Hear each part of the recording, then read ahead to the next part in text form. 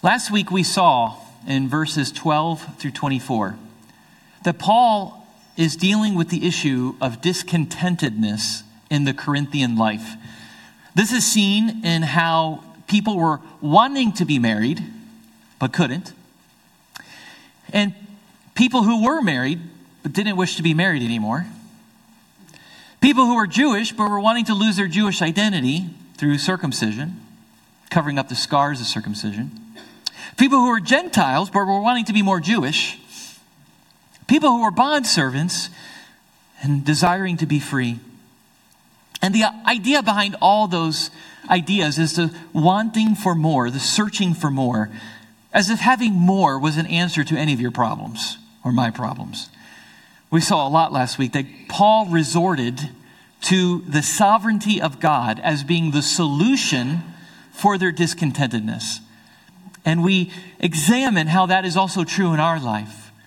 To remain in God, to be happy in God, no matter where we find ourselves in, no matter what social status, economic status that we find ourselves in, it is by God's sovereign decree that we are where we are, and we need to be happy in the Lord, find our joy in God with whatever we find ourselves in. No matter what mistakes we have made that led us to this place, no matter what trials or tribulations the Lord has let into our life, we need to worship God who is sovereign.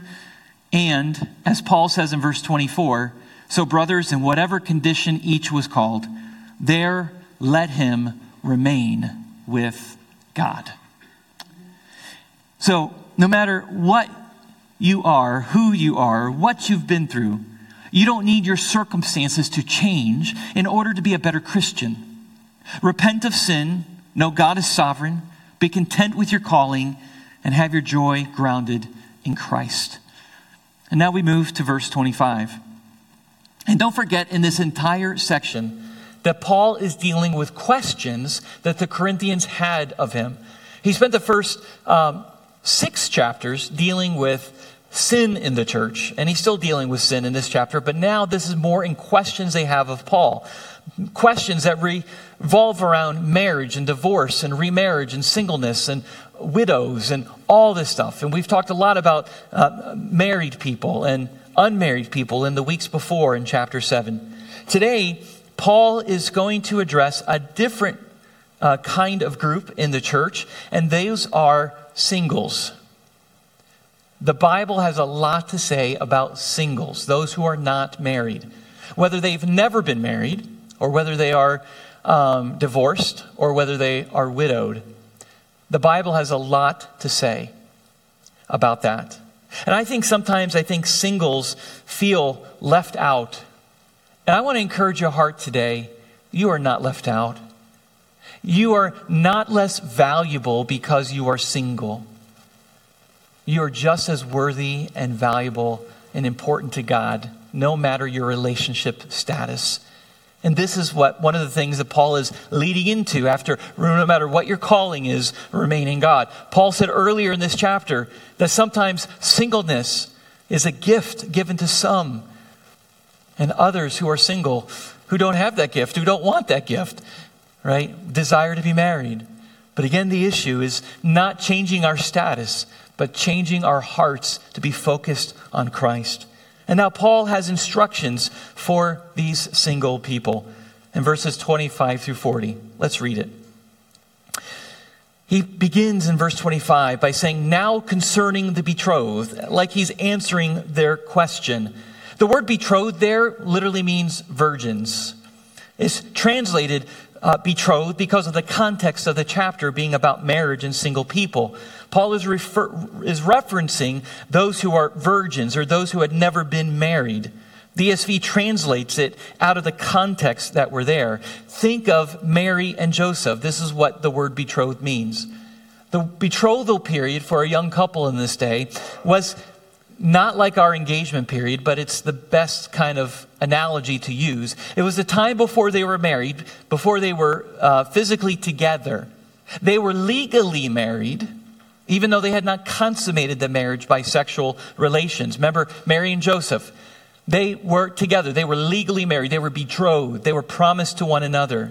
However, Mary was a virgin, right? She had not been with another man. She was still in that betrothal period. She was a virgin. Same thing. Now Paul is addressing those betrothed, those virgins in that context that are in Corinth. What does he say? He says, I have no command from the Lord, but I give my judgment as one who by the Lord's mercy is trustworthy. Paul is saying, I don't have a specific command or counsel. Earlier, he quotes the Lord Jesus and references what Jesus has taught previously about marriage. Here he's saying, what I'm about to tell you, I'm not commanding you singles to do. I'm just giving you my best judgment. And let's not forget, Paul was a single man. Paul was not married at this time. There's some argument that he was married previously in his life because he was a member of the Sanhedrin. And in order to be a member of the Sanhedrin, you had to have been married. So what happened to Paul's wife? We don't know. Is Paul divorced? Is he widowed? We're not sure. All we know is that he is not married in this phase of his life or in his ministry. He is speaking to singles as a single person. So hear Paul in what he says. I'm giving you my judgment as one who can be trusted by God's mercy. He says in verse 26, I think that in the view of the present distress, it is good for a person to remain as he is. Here again, he continues that theme that we've been seeing this whole chapter. Stay married, right? In essence, he's going to give this encouragement to singles, not as a command, but as encouragement, as advice to remain as you are, single. And let's go see what Paul says about that and why he says that. He says really three things that give this counsel some weight. The first one is the present distress. In view of the present distress, what is Paul meaning here? Well, we're not exactly sure. He doesn't tell us specifically what this present distress is. Probably the best answers to what that present distress is, during this time of the first century, there was this huge famine that was going on. There was great lack of food supply. There was also, Paul could be referencing the persecution that is about to erupt about 10 years after the writing of this letter. Paul knows hard times are coming, that Christians are going to be martyred and killed for their faith, that Jerusalem is about to be destroyed in the year 70 AD. He could be referencing the return of the last days, which there's a good argument for that. Paul himself saw himself as living in the final days of earth. And really, when we talk about the last days, the New Testament speaks of it as any time past the resurrection, we're in the last days. The Lord Jesus could return at any time. And so, in view of the present distress, the persecutions, the famine-ness, of the hardships of life, being killed, being persecuted, I'm going to encourage you to remain as you are. He says in verse 27, are you bound to a wife? Do not seek to be free. Are you free from a wife? Do not seek a wife. Now the wording is a little bit confusing, but remember the context is single people. So when he says, are you bound to a wife, he's talking about those who are betrothed to be married. They were legally husband and wife, although they had not physically consummated the relationship. So, for example, Joseph and Mary were legally obligated now to get married. And Paul says, if you've already made a promise, if you're already betrothed to somebody, if you have a legal wife, honor the promise. You cannot break free. Do not set free from that agreement, that covenant that you've made legally. Are you free from a wife? Meaning you're not betrothed? Then don't seek a wife. Why? Because of this present distress that is coming. Why would Paul be against marriage? Well, he's not. Paul is not against marriage. His reasoning is because of the present distress of the day. He's not saying marriage is wrong. He's giving them encouragement, advice, counsel. There are hard days coming. And when you're married, you're just not responsible for yourself anymore. You got someone else to care for. You got someone else to feed. And then you have children and you have more mouths to feed. Do you realize how hard it's going to be? And again, this is in the context of people who are realizing, I need to be married to better my life. I need to be married to be a better Christian. And Paul's saying none of those answers are going to satisfy your longings for a spiritual higher plane. There's tougher days that are coming. And my best encouragement and advice to you is to remain as you are. Look at verse 28. But if you do marry, you have not sinned. And if a betrothed woman marries, she has not sinned. Again, he's not against marriage. He's saying, remember, he said, I'm not giving this as a command of the Lord that you have to do this. I'm just saying this is what you ought to consider. And if you get married, fine. Yet those who marry, and here it is, will have worldly troubles. And I would spare you that. To those who are betrothed, Paul is saying, if you're going to get married to solve all your problems, don't. Because marriage brings on a whole nother level of problems. I'm surprised I didn't hear amen anywhere there. Yeah, exercising wisdom, good idea. All right. It's not wrong to get married. But if you're looking for marriage to fix yourself, you're bringing on yourself a whole heap of troubles. Or if you're going to marry somebody to fix them, you're in trouble. Those who are married will face more worldly trouble. In these days of famine, persecution, end times, Paul says, the trouble that comes your way will only double. You just don't have to worry about feeding yourself. You have to worry about feeding your spouse, and you're feeding your kids and feeding your family.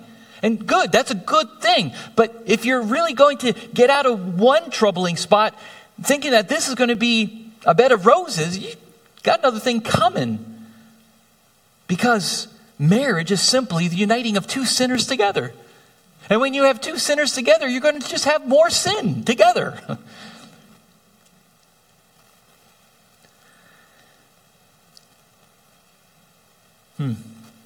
Marriage is beautiful. Families are beautiful. It's God's design. He's ordained it. It's a beautiful institution. But simply what Paul is saying to these single people here, if you're getting married to solve your problems, don't. There will be disagreements. There will be hurt. There will be resentment. There will be bitterness. There will be some very bad, troubling days. And of course, we all know this to be true. There are no perfect marriages. There is no happily ever after, as in there's never a day of trouble in your marriage life. That's foolishness, and I think we would all agree to that. Of course, we all are happily married. Some of us would say that. But what we're saying is, of course, we are content where God has us. We love our spouse. We have honored this commitment. We have made this commitment. She is the one for me, right? That's it. It's beautiful. Again, what Paul is trying to say is, be happy where you are. Remain in God. Again, it's a carryover from last week. It's a carryover from verse 24. No matter what your calling is, remain there in God. You married? Great, stay married. You unmarried? Great, stay unmarried. Unless you can't help it because you're burning with passion. He also says that. You're not circumcised? Great, stay uncircumcised. You're a bondservant? Great, stay like that. Remain in God. Changing your social status won't make you any happier as a Christian.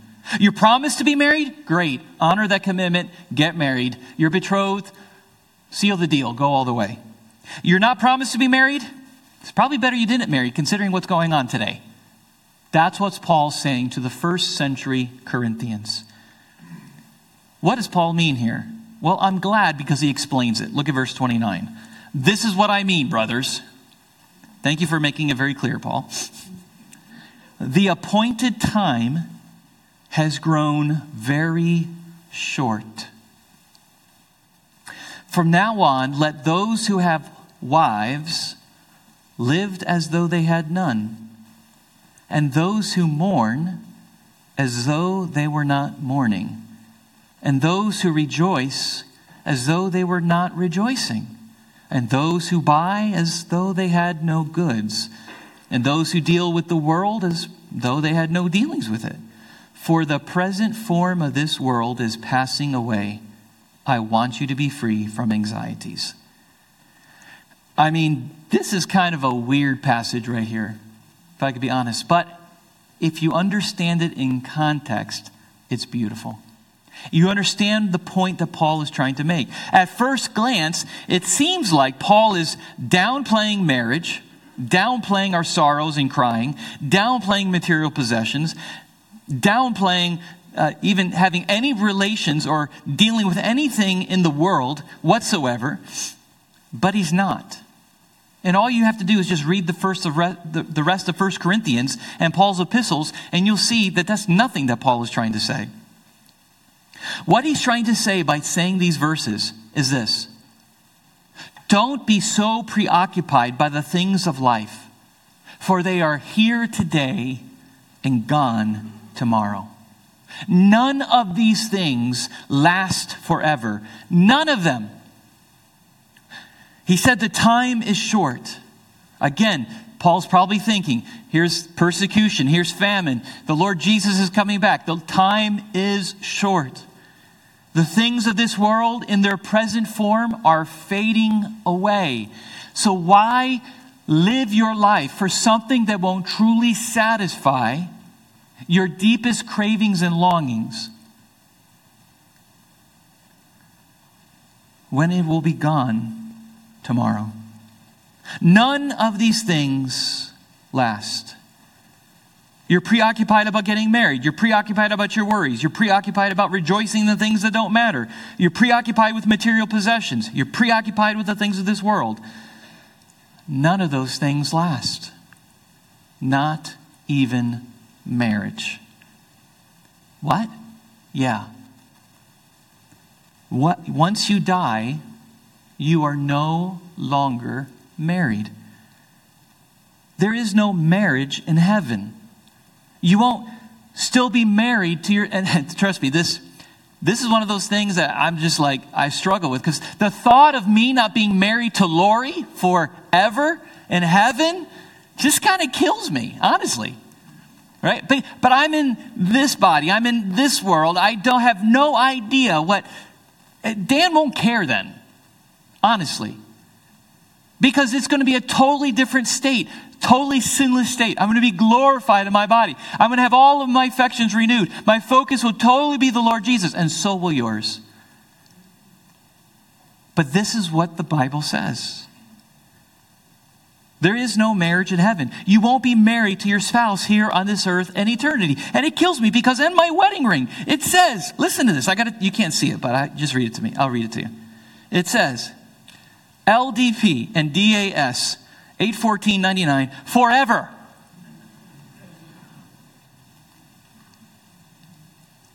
Forever in this life, till death do us part. And this is what Jesus teaches. I know this is kind of strange and troubling. Maybe you're hearing it for the first time. But you won't be married to your spouse in heaven. This is what Jesus says in Mark chapter 12, verse 18.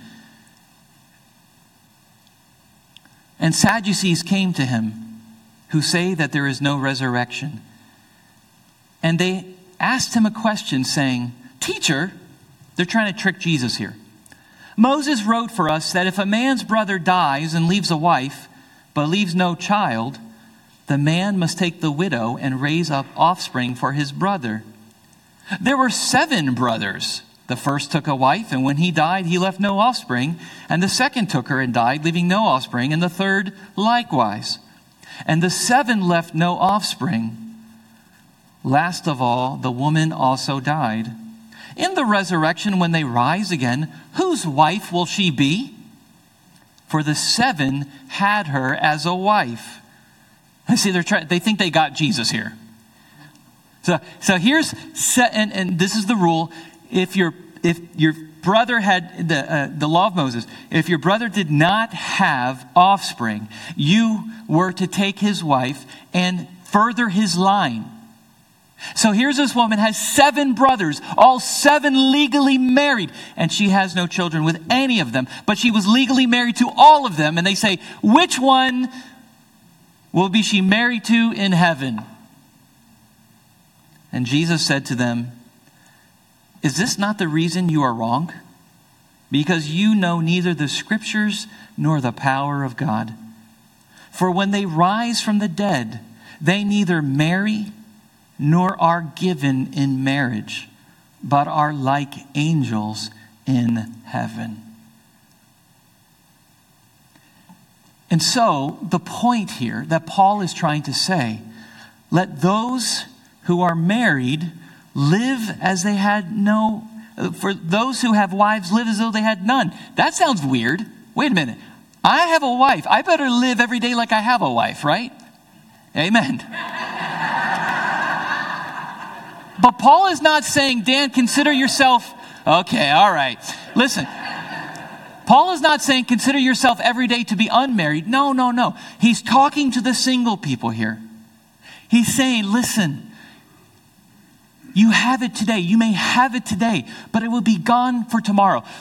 So to put all of your affections into something that is temporary, to find satisfaction, to find meaning, to find purpose, to find completeness, to find all these romantic things we throw at it, right? When you die, it dissolves the marriage. And there is no marriage in heaven. Now, trust me, I don't like that either, but it's the Word of God. And I'll understand it later, I'm sure. And so will you. He's encouraging single people. Hey, if you get married, great. Awesome. Get married. But let me encourage you that marriage is not forever. You don't need marriage to be a better Christian. Be the kind of Christian you are now as a single person, as a widowed person, as a divorced person. Be the kind of person that loves the Lord where you are and whatever calling God has called you to, whether that is singleness or widowhood or living the rest of your life without a marriage partner, marriage spouse. We are too preoccupied with the temporary. And what Paul is trying to say is this world is fading away. Fix your eyes on eternity. Be content with God in your current state and phase of life. Because that's all you need to be the kind of person God has called you to be. And if you are doing that as a married person, awesome. But you could also do that just as fulfilling as a single person and give glory to God the same way. Of course, the longings of our heart, we want those relationships. And there's nothing wrong with that. There's nothing wrong with wanting to be married. There's nothing wrong with wanting to find someone to spend the rest of your life with. No, absolutely there's nothing wrong with that. Paul is trying to encourage these single people who think that this is the end-all, be-all, and if they don't get married, they're a nobody. That the thing that they're investing so much of their energies, the thing that's causing them so much depression and anxiety, won't even last in eternity. So give glory to God. Remain in God no matter what your calling is. So the first thing is, I want you to be aware, number one, of the current distress. Remain as you are. Secondly, fix your eyes in heaven, for the things of this world are fading and fleeting. 1 Timothy chapter 6, Paul encourages Timothy with these words. But godliness with contentment is great gain. For we brought nothing into the world, and we cannot take anything out of the world. But if we have food and clothing, with these we will be content. We brought nothing in this world, we cannot take anything out.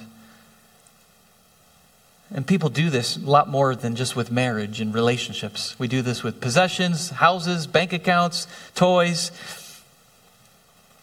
idolatry of relationships.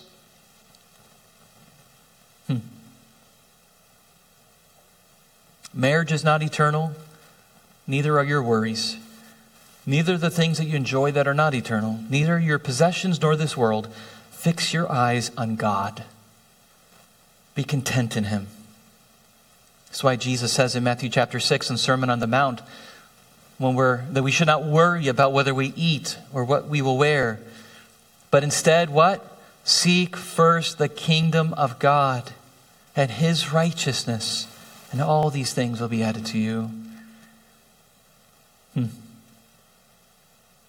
He says in verse 32, 1 Corinthians 7, the unmarried man is anxious about the things of the Lord, how to please the Lord.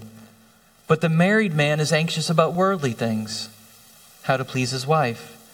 And his interests are divided.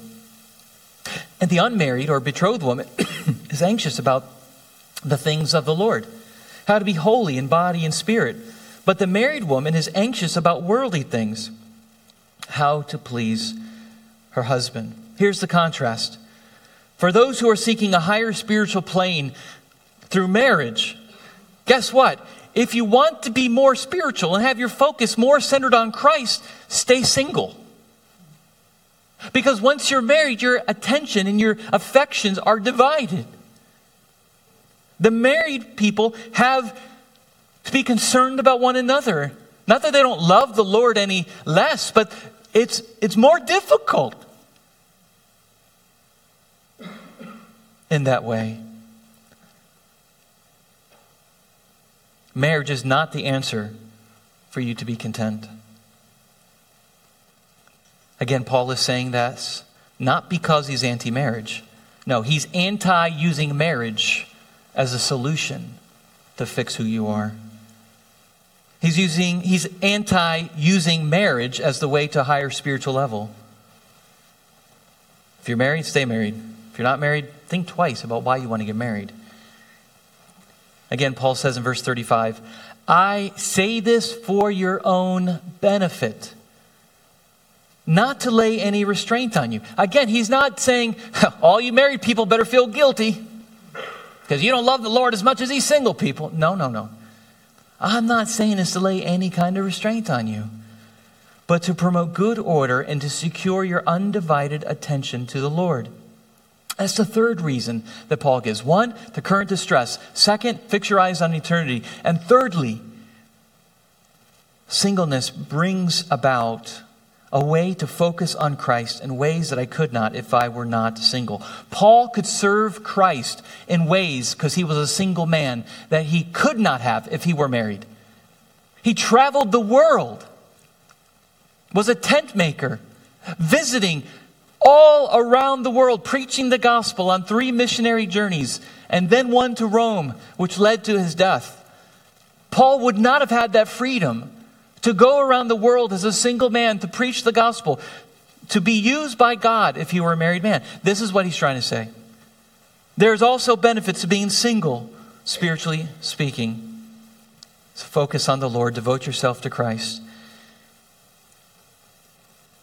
And then he affirms, just in case he thinks the married people or the betrothed or people about to be married are about to get a guilt trip. He says in verse 36, if anyone thinks that he is not behaving properly toward his betrothed, if his passions are strong, and it has to be, let him do as he wishes. Let them marry. It is no sin. He says if you need to get married to remain sexually pure, go for it. That's a good reason to get married, because God has given us sex and marriage as a gift to keep us pure and to divert our passions in a godly way. God has created marriage in that way, and it's beautiful. So if you need to get married because you can't stay pure without it, God has given you this gift. Get married. Look at verse 37. But whoever is firmly established in his heart, being under no necessity, but having his desire under control, and has determined this in his heart to keep her as his betrothed, he will do well. Okay, so you aren't struggling with your passions. You don't need marriage to remain sexually pure, but you still want to marry this person? Great. Get married. You're doing a good thing. It's not sin. So then he, verse 38, who marries his betrothed does well. And he who refrains from marriage will do even better. Why? For the 3 reasons he has given. So if you get married, you're doing well. And if you don't get married, you do even better. You do even better. Because remember what Paul says. Be careful who you marry. Don't just jump in and get married just for the sake of getting married. No. It'll bring a lot of worldly trouble your way. It'll bring pains that might be difficult to recover from. Yes, it's a God-ordained institution, but one that has 2 sinners at the core. And I think we all have experienced that in our lives, and seen broken marriages around us, have been in broken marriages, painful marriages. We know that. But again, Paul has just given caution to these singles. You do even better. Instead of just wanting to get married because you think that'll do yourself some spiritual favors. No. Be careful who you marry. Why? Because marriage is for life. Don't rush to get married and then find out, whoops, that was a mistake. Because you're bound by God underneath that covenant. In your marriage vows, we say, till death do us part. You're supposed to mean it. Of course, unless it's biblical exceptions, as we've already examined in the scriptures a few weeks ago. That being marital infidelity or abandonment by an unbeliever. Other than that, Paul says, verse 39, a wife is bound to her husband as long as he lives. But if he dies, she is free to be married to whom she wishes, only in the Lord. And of course, also the husband is also bound to his wife as well until she dies. He was probably dealing with a certain situation or question. This is why he mentions the wife. They probably asked Paul this question. This is how he's responding. If this sister who was legally married is now divorced and the divorce was not for biblical reasons, she should remain single until her husband dies. But once she is no longer bound, she can marry whoever she wants, if she wants to. Here's the only condition. It has to be in the Lord. What does that mean? Christians should only marry other Christians. Well, I'm not married to a Christian right now, Dan. Well, you're still married. And listen to last week's sermon about that, because Paul says a lot about that in the previous verses. Stay married. But if you're going to get remarried, if you're going to get married now, marry a believer. Marry a believer. That's a biblical command. And verse 40, Paul concludes, she can marry whoever she wants, only in the Lord. However, in my judgment, and Paul says this as a single man, she is happier if she remains as she is, because of the reasons listed. And I think that I too have the Spirit of God. What's Paul trying to say there? Yeah, I'm a single man. And guess what? I have the Holy Spirit. I have everything I need to be happy in God, to find my joy in Christ, to find fulfillment in life. I don't need marriage as a crutch to get me by. I'm fine to stay as I am because my focus is on Christ. Yes, you can live a joy-filled, fulfilling, purposeful life as a single person. Be encouraged, singles. Be encouraged. Satisfy yourself in God. Focus your relationship in Christ now, instead of needing something else to complete the picture. Because what you think may offer to complete the picture will also bring itself troubles itself. This is why Paul says earlier in the chapter, 1 Corinthians 7:6. As a concession, not a command, I say this: I wish that all were as myself am. But each has his own gift from God, of one kind and one of another. So singleness can also be a beautiful thing. This is what Paul says underneath the inspiration of the Holy Spirit of God. So be encouraged. Be encouraged. There's so many different experiences in this room. Divorced, widowed, single, never married. There's so many applications we can go here. But again, it's the same as last week. Remain in God. Be content with your calling. If God brings you a spouse, praise God. But if God doesn't bring you a spouse, then praise God. Let's pray.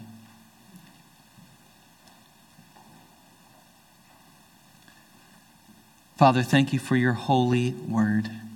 I pray this word will encourage our singles in this room and those listening online. God, that we would first consume ourselves with finding our identity in Christ more than a relationship. And God, I'm not trying to minimize the feelings and the desires that people have. Of course, those are legitimate feelings, and desires are good desires that you've placed in them. But as Paul teaches here, God, may we, in spite of our circumstances or in spite of the outcome of what we desire, find our joy elsewhere. And just be thrilled with whatever else God brings our way, if it comes to that. Oh God, thank you for our singles, those who are divorced, those who are widows, those who have not yet been married. We pray for them to remain pure. We pray for them to feel such a fulfilling call upon their life. As the Apostle Paul says, and I too have the Spirit of God. Oh yes. Thank you for marriage. Thank you for the gift of being married. God, we rejoice in that. But thank you also for the gift and calling of singleness. May you be this all-consuming sufficiency for every longing and desire of their hearts. And come and bring to pass all that you have commanded and willed and ordained for them. In Jesus' name, amen.